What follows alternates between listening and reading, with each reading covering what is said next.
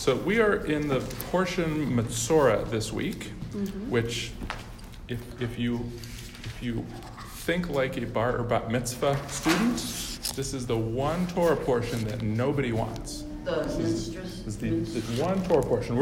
It starts on page 752. But before we get to the specifics, so if you look at the title on the previous page, 750, sort of what it says about the portion, what's the name of the portion, or the description? Defilement and purification. Defilement and purification, which doesn't sound so fun. And this is the one portion that people sometimes point to. I mean, really, this is the one that when it comes up in the reading, everyone thinks, oh, not this one. But the truth is, this is part of a long series of portions that are dealing broadly with this issue of purity and impurity, cleanliness and uncleanliness. And it's actually a long section. The previous portion, Tazria, deals with it. The previous portion, Shemini, deals with it. There's a lot of stuff here, especially in this book of Leviticus, about purity and things that make you unclean or impure. So why do you think this is such a big topic? Like why would this be given so much space in the Torah? Well, it's a big part of life, realistically. So, meaning, what is a big part of life? Our health, the care of our bodies, our relationship, with Torah and what it tells us. Great. So that would be the first response, which I think is a good one, is that taking care of our bodies and health and that sort of thing is a big part of life, right? Whether old or young. Whether it's intimate or not, Right. Private kinds of things. In lots of ways, right? So you're right. Do you think they were shy back then as well? Shy meaning like... kind of uncomfortable being public about it. Well, so it's a good question, right? It's hard to know, I guess. We don't have a lot of writing about that, but, some of the stuff that you see about covering up even, right? I mean, think back to the Garden of Eden, right? And Adam and Eve talk about covering their nakedness, right? When they realize they're naked, they cover themselves. Yeah. So that maybe gives us a hint that that's how it was going to be. Or at least that's how they felt. I mean, there wasn't they weren't running around just doing whatever they wanted, parading around. So I think certainly some of that. I don't think it's like Victorian necessarily. Yeah. But definitely there was modesty back then. To me, it's amazing how far-sighted it was, because we know about bacteria and how to try to be clean. Where did they get that wisdom? Okay, so building on the health issue, right? Part of the question is if they understood these things also, it's pretty advanced sort of medical knowledge, or at least an understanding of things, which I do think comes out a number of times. This is not quite related, but what made me think about is if you go back to the early descriptions of creation, people have done sort of studies comparing the way some of creation is described compared to scientific descriptions of the Big Bang or the creation of the universe, and found that there's a lot of overlap, which you think, how is it possible that they would have any understanding of that? And I'm not saying they necessarily did, but there seems to be some sort of deep wisdom in here that I think, like you said, transcends time. Somehow, it seems way beyond what we think of as, early or, ancient understandings of things. So yes, so again, in the health area, any other thoughts about why this whole area of pure, impure, clean, unclean would be such a big topic here? Is this where the menses is mentioned? Yeah, it is. That's included, that's all part of this. It's okay. So they're trying to explain something which occurs naturally, but also if you're prevented from having intercourse during those times which you cannot conceive, so then putting you more likely to have relationships when you can conceive, so creation of the additional people. And perhaps in that sense, I think maybe this is what you're getting at, is the Torah is here trying to to guide people. Right? I mean, maybe the common person had that knowledge, maybe they didn't, but here's the Torah trying to help people do the right thing, right? Or do things that might or might not be natural, but we have to go beyond that sometimes. We have to do things that are good for us, even if it wouldn't just be our natural choice. But I was wondering, is it harmful to have relations when you have menstruation? But you're impure, the man and the woman are impure, and why? Okay, well, so that gets to a different question. So what Ray just did, and this is part of where we're going with this, is you split it into two things. You said there's a question of harm, right, which is sort of the health issue, but then there's this separate question of pure, which I think in your question you were saying that's not the same as whether it's harmful to you, right? So I'm going to come back to that, but again, that's different, right? If this is all about health, that's one thing, but it seems like there's something else here.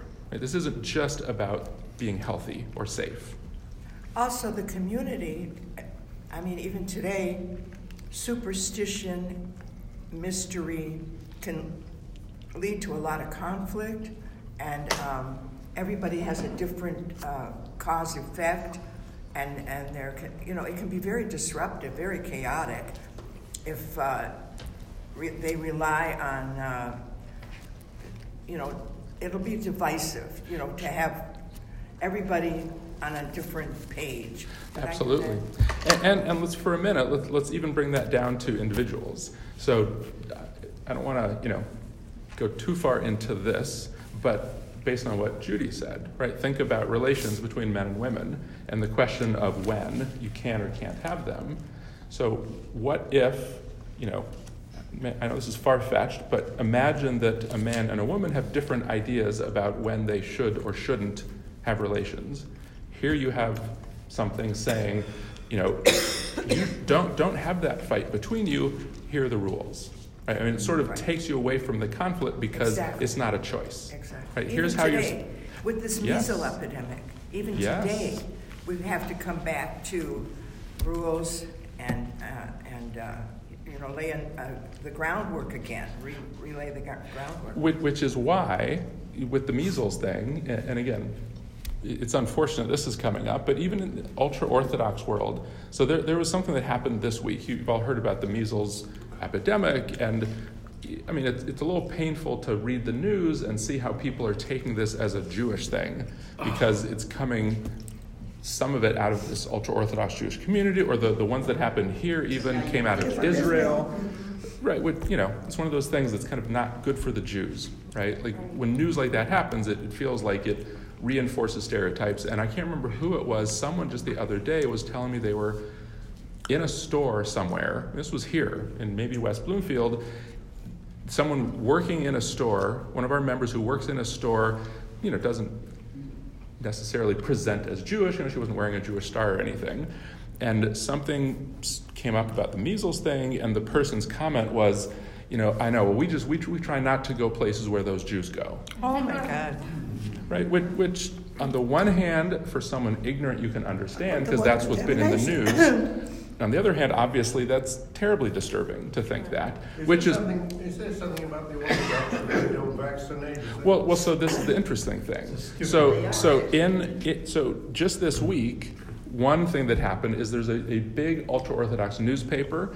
It's actually put out by a group called the Satmar Hasidim. Mm-hmm. You heard about the Satmar? Very extreme people. Very extreme, but this is one of the huge groups of ultra-Orthodox that came, here. They have an area in New York that they kind of rule. Anyway, their ultra-Orthodox newspaper came out with a scathing condemnation of the people who did not vaccinate. Scathing. Yeah. And they never do this. They printed this sort of editorial in Yiddish, which the paper's written in, and English, which they even said, we are taking the unusual step of printing this in both English and Yiddish so that everyone can understand what we're saying. Because they're trying to make it very clear that this is not the rules. And in fact, even the ultra-Orthodox, most of them say very clearly, you're required to vaccinate, but some people, in the ultra-Orthodox world, are not educated. They don't They don't have any access to media outside their own ultra-Orthodox. They only get answers from their own people, and there's a lot of ignorance as a result of that. So you have ultra-Orthodox people who are not vaccinating, even though most of their authorities will tell them that they're supposed to. Right, there's day schools, they're rabbis, and also it's a very small, very highly, I don't know what you call them, group. It isn't the Orthodox community at large. No, it's these small and unfortunately, especially these small groups. So if you get one little group that isn't paying attention to that or something, they have larger families, they're in tighter spaces, and you get like an outbreak, that maybe wouldn't in another place. So it's unfortunate, but it is connected to this, because again, the part of the point of this is to help people act the right way, even if they don't know better. And by the way, in measles, 94% of a population has to be vaccinated in order for there not to be. Right, it's the herd immunity. There was an outbreak in Israel as well, which this young man that went to, this Orthodox young man that went from Brooklyn to Israel, there was an outbreak in Israel, and that's why he contracted it. So I wonder, was the outbreak in Israel also in an Orthodox community? Yeah. And so let me give a more direct answer to your question, because your question before was, is there a reason ultra-Orthodox wouldn't vaccinate? So the big opinion is that they must, but there was also an interview I read last week, and this was not of a leader, this was of just a person, right? I think this was a mom in an ultra-Orthodox community. Her statement was, of course we don't vaccinate because our children are born perfect. Not meaning ours versus yours, but children are perfect. They come from God perfect, and we don't need to fix the way they're born. Which, by the way, so that's the reason some wouldn't, right? Because we don't need to do anything. But then the question you have to ask yourself is, why would you circumcise a child if they're born perfect? How about in the Torah? What? Well, yes, in the Torah. Absolutely. And vaccination is not. Not directly, but this is. But it also doesn't say in the Torah that your kid is born perfect and doesn't need any help. No, it doesn't. But they have always the answer that God will provide. Right. Absolutely. I'm just saying.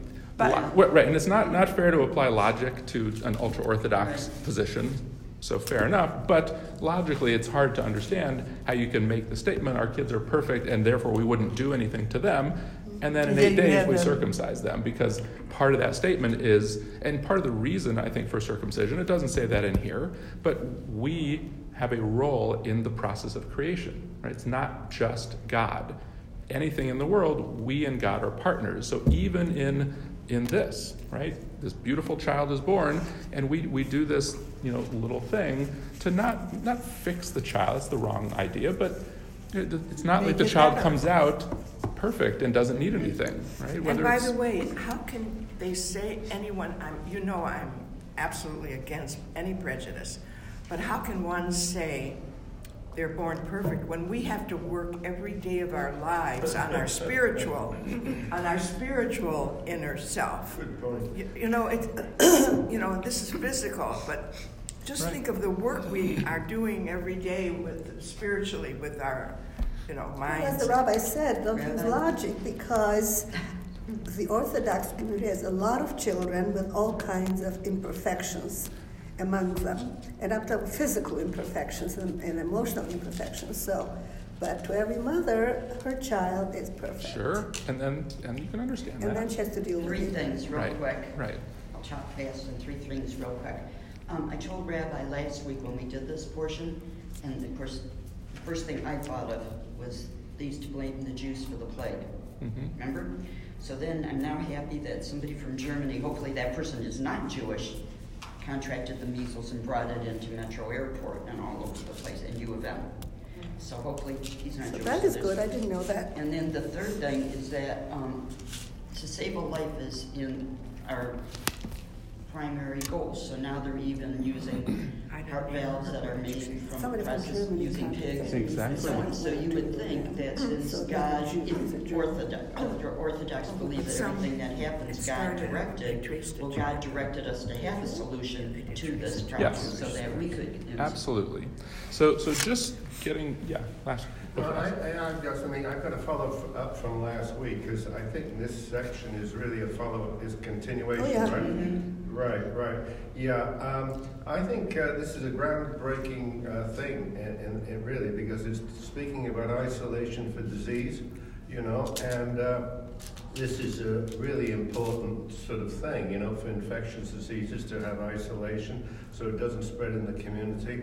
And I'm not sure, where else, historically speaking, there is something like this, Concerning last week, some people questioned, the description of leprosy that's given here.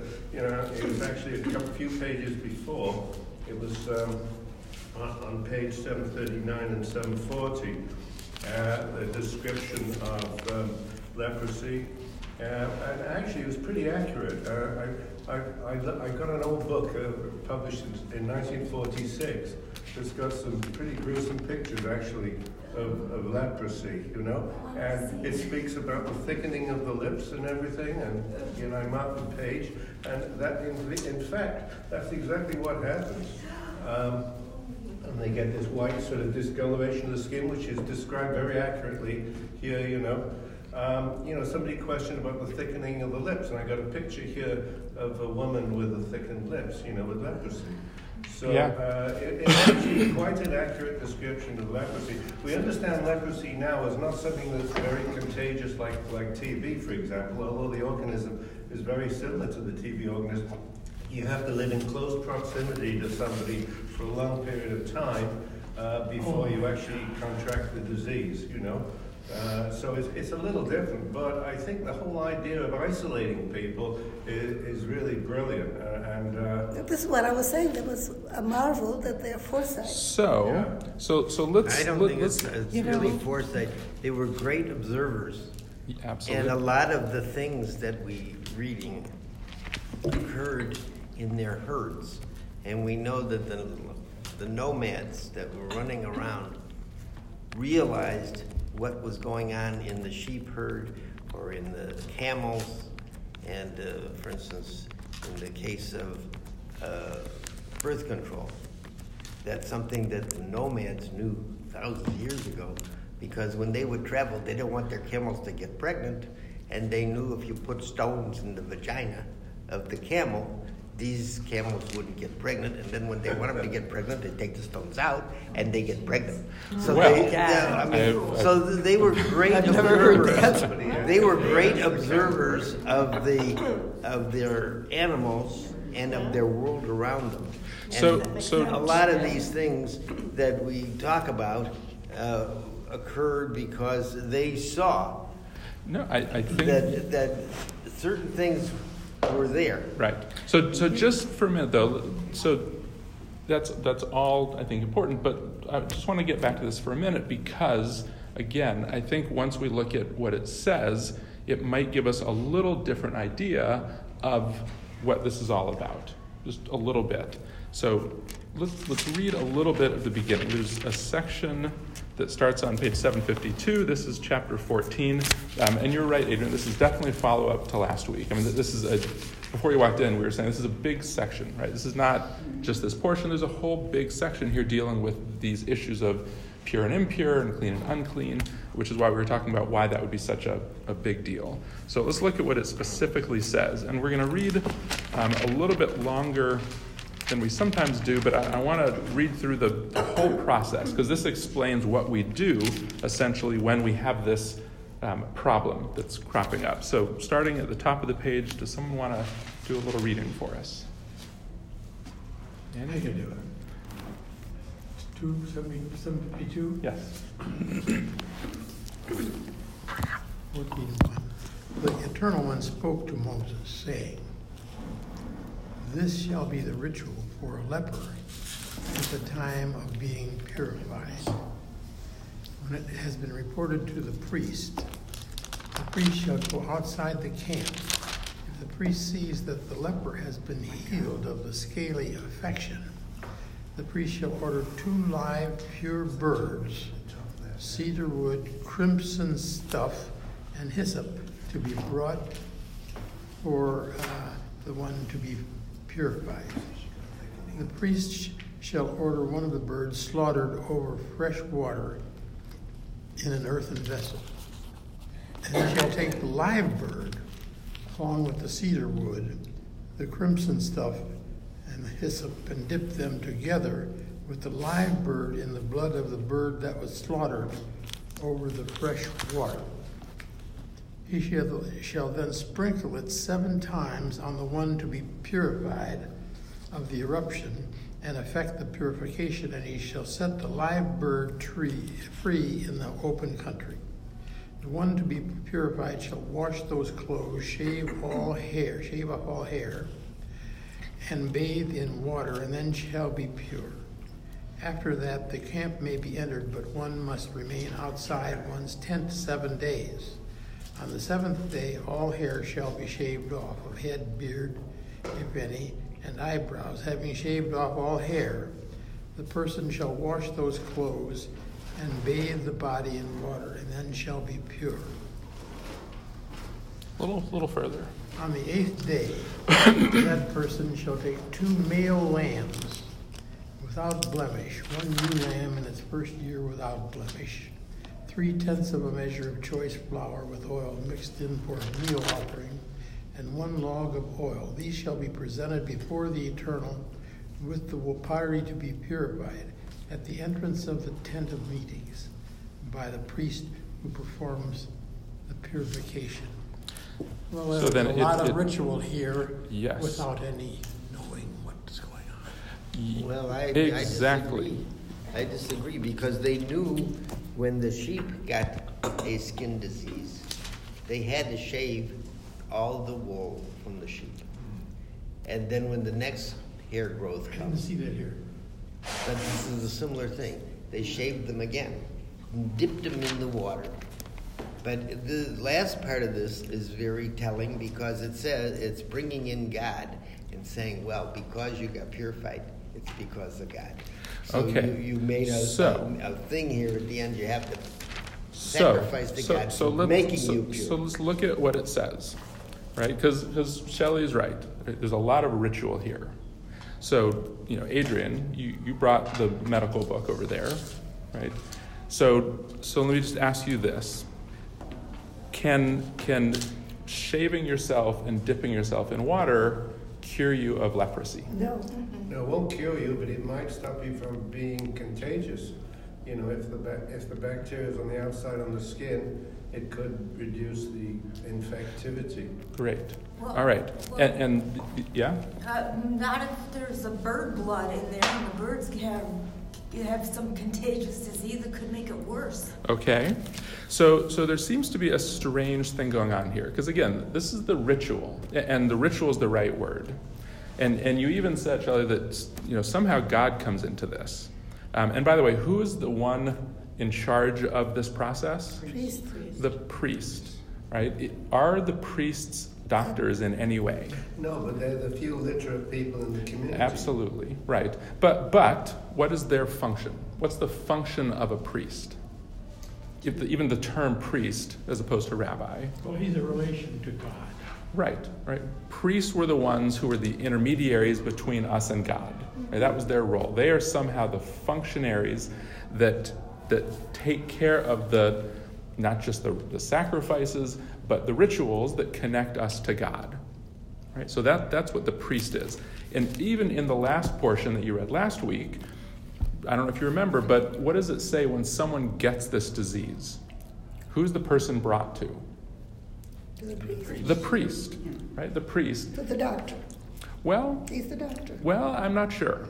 I'm not sure. But medical in all of these other areas, in the Greeks and the Romans, in the pagans, they have a medicine man who's considered a priest, and he has these things, whether they have a basis or not. He is relating it to the spirits. Right. So I think it's a natural thing. Well, but let's just for a minute. The priest would be the same as the doctor. Well, but let's think about this for a minute. So if let's say a person is sick, a person has leprosy, it's a terrible thing. There's probably two different things we want.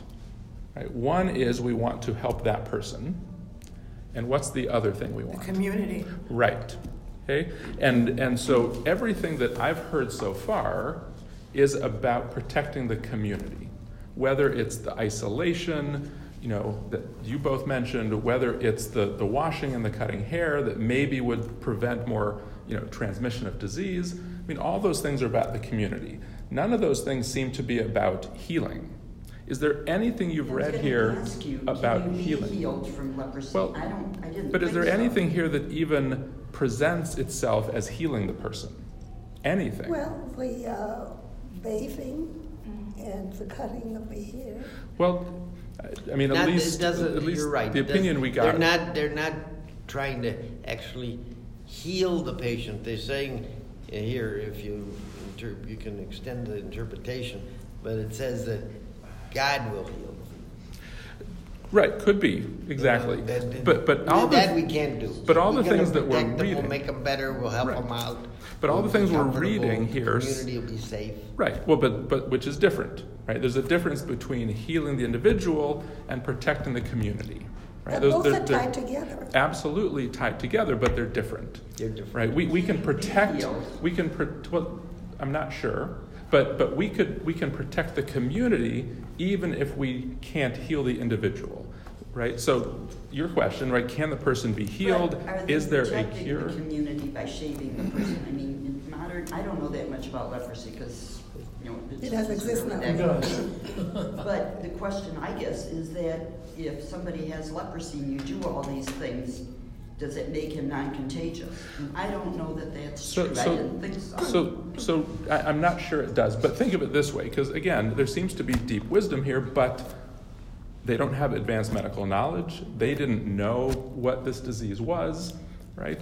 What they're doing, I think, in large part is reacting to real things that are happening that probably are scary. I mean, again, just for a minute, think about this measles situation. And think about the person's comment. I'm not going to go where those people are.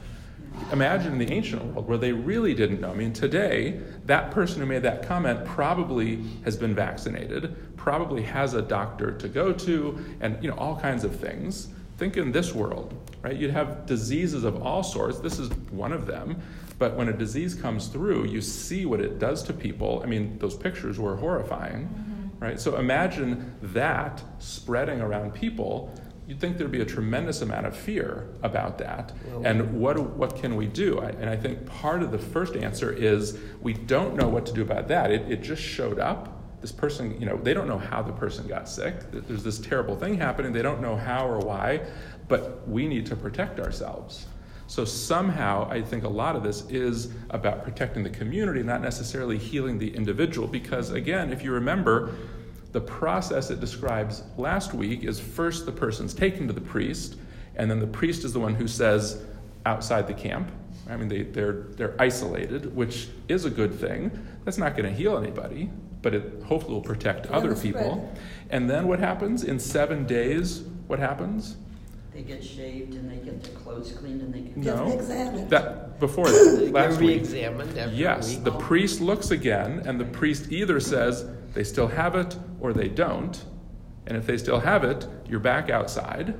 And if they don't, right? If they somehow, I mean, again, there's no healing in here. If somehow they are better, then you get to this purification. Right now, we want to make sure before we just let you in, we go through all this, which again I think is extra measures of protection. Right? So that's part of what's happening here. Is I think there's a protective measure, which is why the priest would be involved.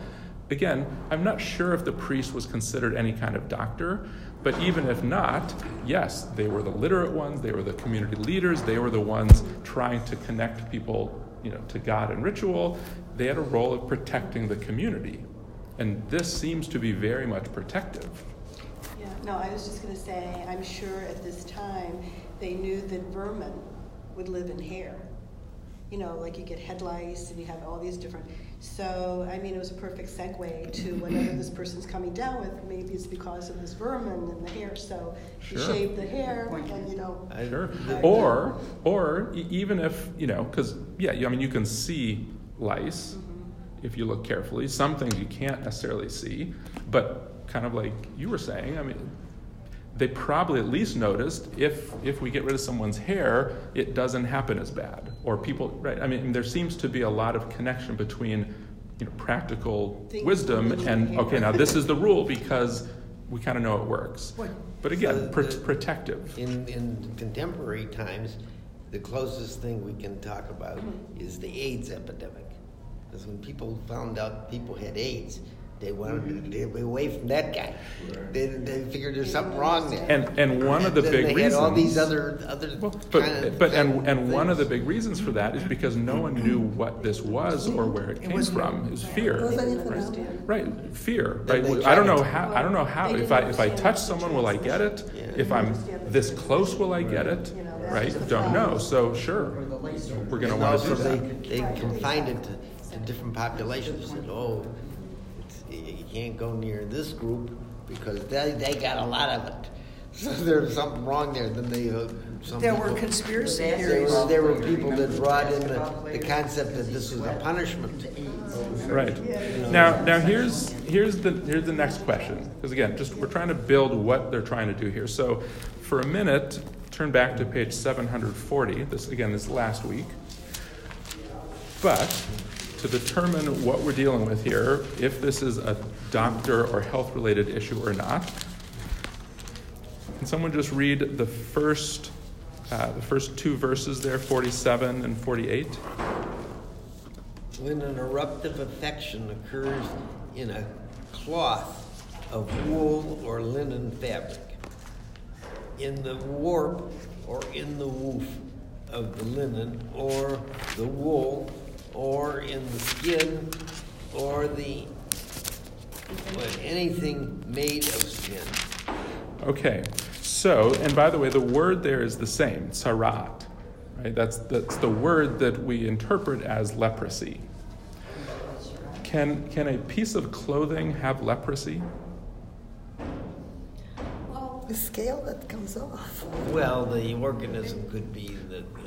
An organism, but that's not what it says. This is when tsarat occurs in a cloth or fabric. Yeah, that's what they call fomites, where diseases are transmitted through clothing, and it's possible, it's conceivable that the bacteria could be on the clothing. Well, in early American times, when the Europeans were fighting the Indians, they actually purposely... Yeah, they gave blankets from smallpox patients to the Indians. Yeah. On purpose. Right, so they spread it that way. Right, but again... We see things on the cloth. We see molds. We see impure things happening to the cloth. And we say, got to get rid of that. Absolutely. And by the way, in the same section, it describes tsarat of buildings. Right, if a house gets this disease, what's the shortish of tsarat? What is the? Because it sounds like another word that we know that's not. Saurus. I don't know that. Maybe it's related. I'm not sure. But I guess the point is, so yes, we would be concerned about cloth or a house having this quote unquote disease, but we're not going to send a doctor, right, to fix mold and something, or a house that has some kind of outbreak. But we would be concerned about it spreading, right? We'd be concerned about it affecting us. But it's interesting that they use the same term. It isn't something else. It's literally it says when a linen fabric has leprosy, which it's very strange. But I think builds to the idea of what they're dealing with. They're saying when things come through that affect, the ways we can see it, whether it's on a person or a piece of clothing or a house, when it looks bad like that, we're concerned, we're scared, and we need to do something about it. And we bring it to the priest to begin a ritual process. some kind of ritual process. Not just for leprosy, but I know at the end of the Second World War, when conditions were not very sanitary and lice infestation was very prevalent. So one way to deal with it was that they had these like ovens to put in the clothes, and in order to make it safer, you put it on again. Yeah. And I used to wash my hair with kerosene. Kerosene? Because that was killing the lice. I bet it was. Yeah. Well, yeah. And well, you. You know, if you never had them, you don't know how unpleasant The way it is. typhus was treated That's in the it. camps and in the communities during the war, was to shave the person, to bathe the person, and all that stuff. And of course, it didn't cure the person. But what did it do? Protected the rest of the Exactly. Which again, I think when we really read the details here, I don't think you can find anything about healing. This is not a medical process here. This is a protective process that takes into account medical wisdom. Again, we're trying to, isolation, it's the first thing you said, is a very important medical decision, right, to isolate someone. So it's medical, but it's not medical in the sense of healing the person. This is about something broader. And then the related thing again, and getting back to the question of why there's so much time spent here with pure and impure. So maybe it's about health, right, which was the first kind of answer, but maybe it's not. You're blaming, like you said, somebody in a place in West Blunt, we're blaming the Jews, and of course the same thing happened in the Middle Ages. They were blamed for the Black Plague, Death. yeah. And the reason is they lived in these confined ghettos, but they had these rules of hygiene. They washed their hands before meals. They did all these sort of hygienic things.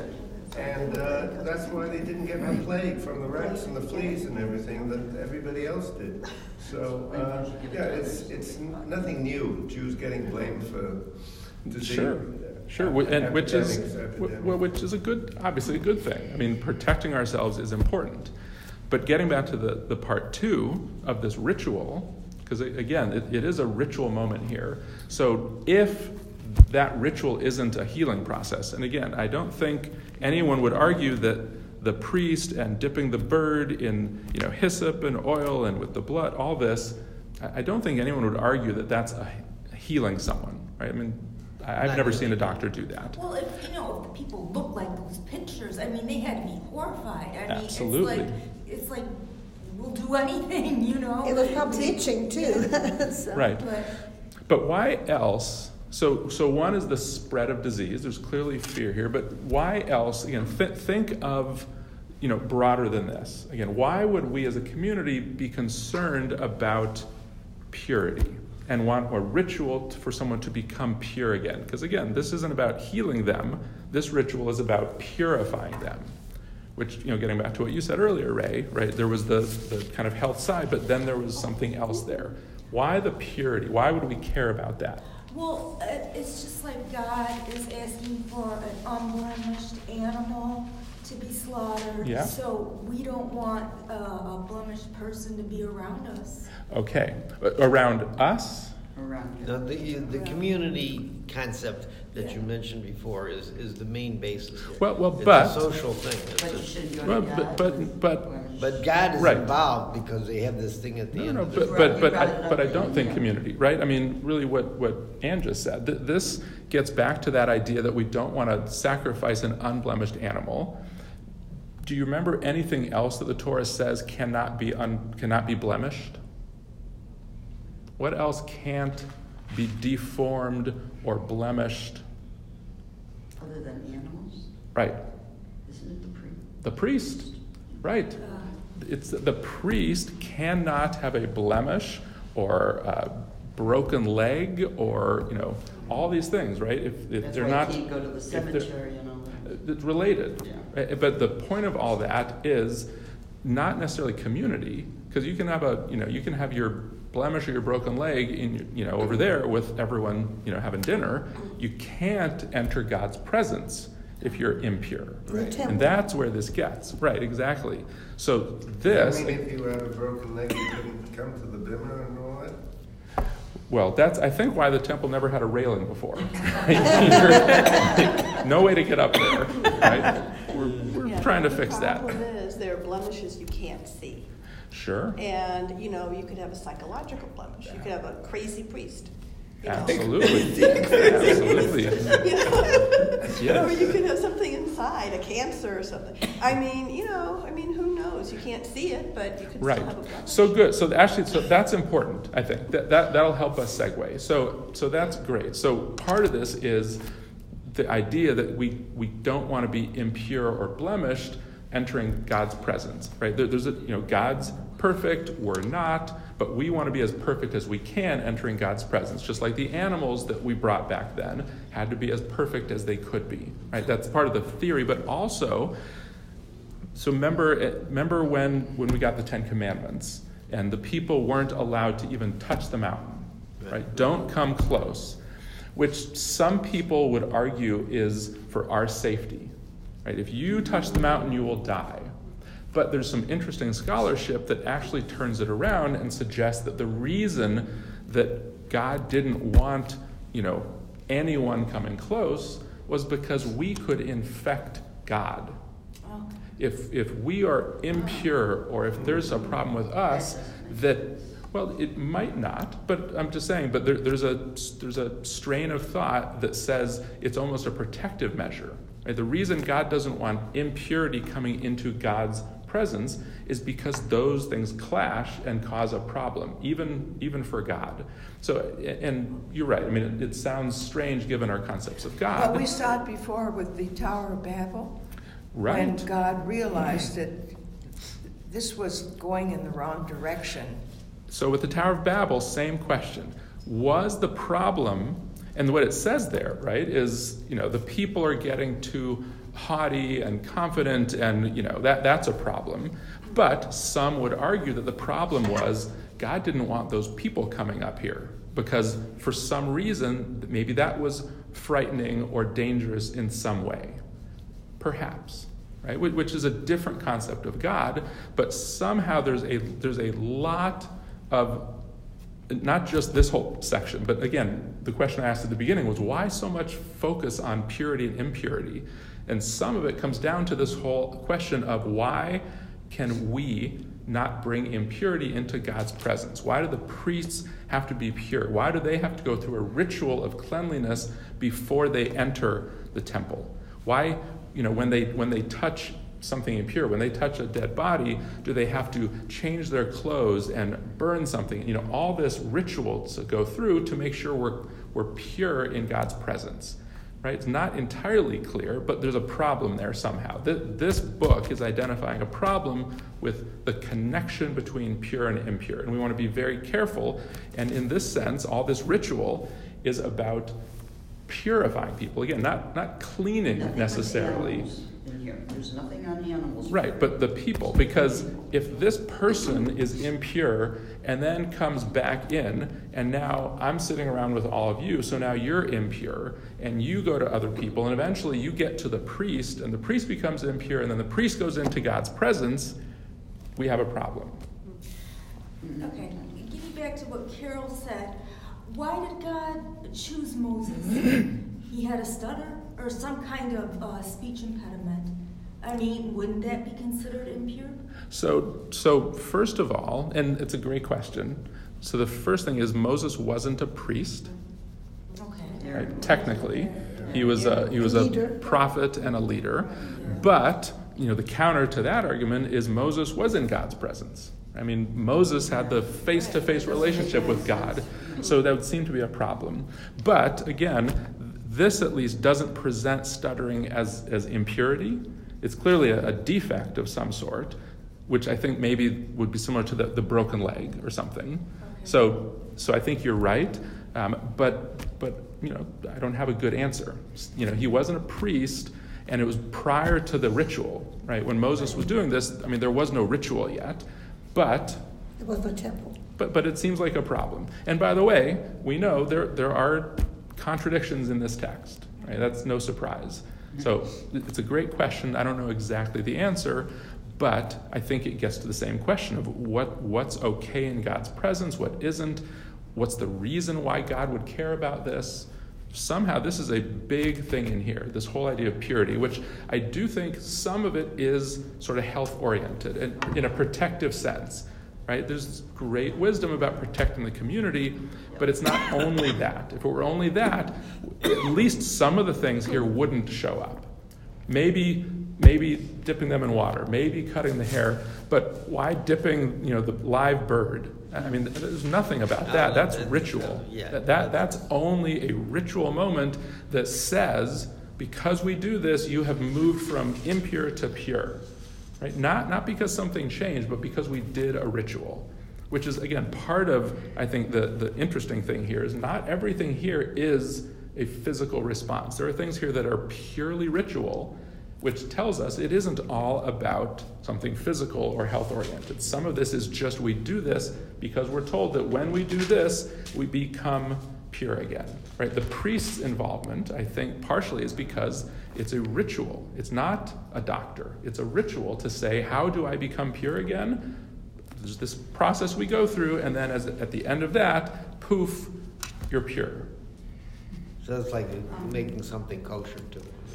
In a sense, sure. So but that's also they had those certain people who would be playing a role for God in the community where they had a shave and everything, the Nazarene or whatever that was called. Right. So they had this carried through. But the question seems to be whether the question of holiness seems to be also connected to purity. So that seems to be part of the problem. That to be holy, you have to be pure. We had that. We don't say it here, but I remember when I was a kid and they go to service, and the guy that would go up to read the Torah, he who has pure heart and clean hands can approach the Torah. Right. So and who's that? And who's that? I don't know. This is So that's why we don't have it anymore. So they had that. I don't know where that came from exactly, but it's somewhere in the. Well, that's related directly to what we're talking about, the priest. Right. So, you have to be pure. You have to be pure and to be approach good. And God. also it carries over in like Luther. The question of can a priest that did bad things give absolution and send somebody to heaven and so on. He said, well, no. Luther said, no, you can't do that. Absolutely. And he thought that was one of the problems that Jews had, that you had to be pure. So one of the complaints was, well, you got all these priests that are bad guys and corrupt and everything, and they're the ones that can do the good things. So Sure. Yeah. Two things. First of all, ritual. You kiss the Torah when it was on the floor. So that's a ritual, and we all do it. I was going to say, years ago, it was Rabbi, I thought he was in charge of the high school or something like that. He said something that was fascinating, I've never heard before. You know how we're supposed to keep, these animals you can't eat and these you can? And he said something about, maybe it's because they're so holy when you put them together. Have you ever heard that? And something about some pictures and something, or something shows those two animals together that we're not supposed to have because only God can do that because he's so holy. You ever heard that? It's like the reverse of what we heard. I'm not sure what that refers to. I don't know. I know. It was fascinating listening to him because you never think about that. Like the fish that we're not supposed to eat, or the shrimp or whatever, or the animals we're not supposed to eat. They were on God's chair, or a picture of God's chair. I don't know. And it was like, he was saying that was so holy that we can't mix those things together because only God can do that or something. Mm-hmm. Well, so like I said, I'm not sure exactly what that is, but I think what that's referring to is this broad idea that pure and impure isn't about necessarily something physical. It's about a process. It's about ritual, which again is the point here. This doesn't heal anybody of tzaraat. This is about how do we repurify someone separate from that. And I guess that's what I wanted to leave us with this morning. And I apologize, I have to run. We have services in a little bit, and I think you might know we have confirmation this morning. So we have a great group of young adults who are going to be confirmed. So if you're going to stay, it's going to be really nice with those kids. But what I wanted to leave you with this morning was this idea that the quick reading, right, the surface, right, that all of us do. I mean, naturals. This is a health issue, and this is about healing people and disease, which on some level it is. But I think the bigger picture here is not about disease specifically, but about what's our process. Right? How do we purify outside of healing, and how do we protect a community outside of that? And so this is why the Torah isn't a medical book. I mean, if we follow this book for medical reasons, we're going to have a problem. But if we follow this book for community reasons and for ritualistic reasons, then I think yes. And again, getting back to the measles thing, I think if we follow the wisdom here, we'll protect ourselves better. But again, this isn't about healing ourselves as much as broader issues of community. I know you have to leave, but I have this question. Not everybody can be healed from leprosy without proper medications as we know it now. What happened to those people who never became pure? They never came back from the camp. So isolation is the protective measure, but part of that, and I have to go back and look. I don't think it talks about it specifically, but maybe the unspoken thing is, when they come back to be rechecked, if they aren't healing, they're never coming back in. And ultimately, that's why someone's they going to establish colonies, leper colonies. Right. Sure. But here, right, the point was they can't come back, and yes, people die of disease. I mean, that's one of the possibilities. Yeah. So when that happened, they didn't come back. But part of this is saying when they do get better, we need a way to bring them back. And by the way, again, think about the mindset, right? If we all, if we all sat here and watched, me get cast out for leprosy, and then suddenly I show up again, what's the response going to be? Yeah, I mean, nobody wants me here, right? Yeah. So part of this, again, is a ritual in order to bring the person back into the community and to say, it's okay now. Yeah. Right? Because why would we want the person back at all? Good riddance. Well, the beginning of the chapter really talks about skin diseases, and basically it says if it clears up within a week or so, you're okay. So actually, really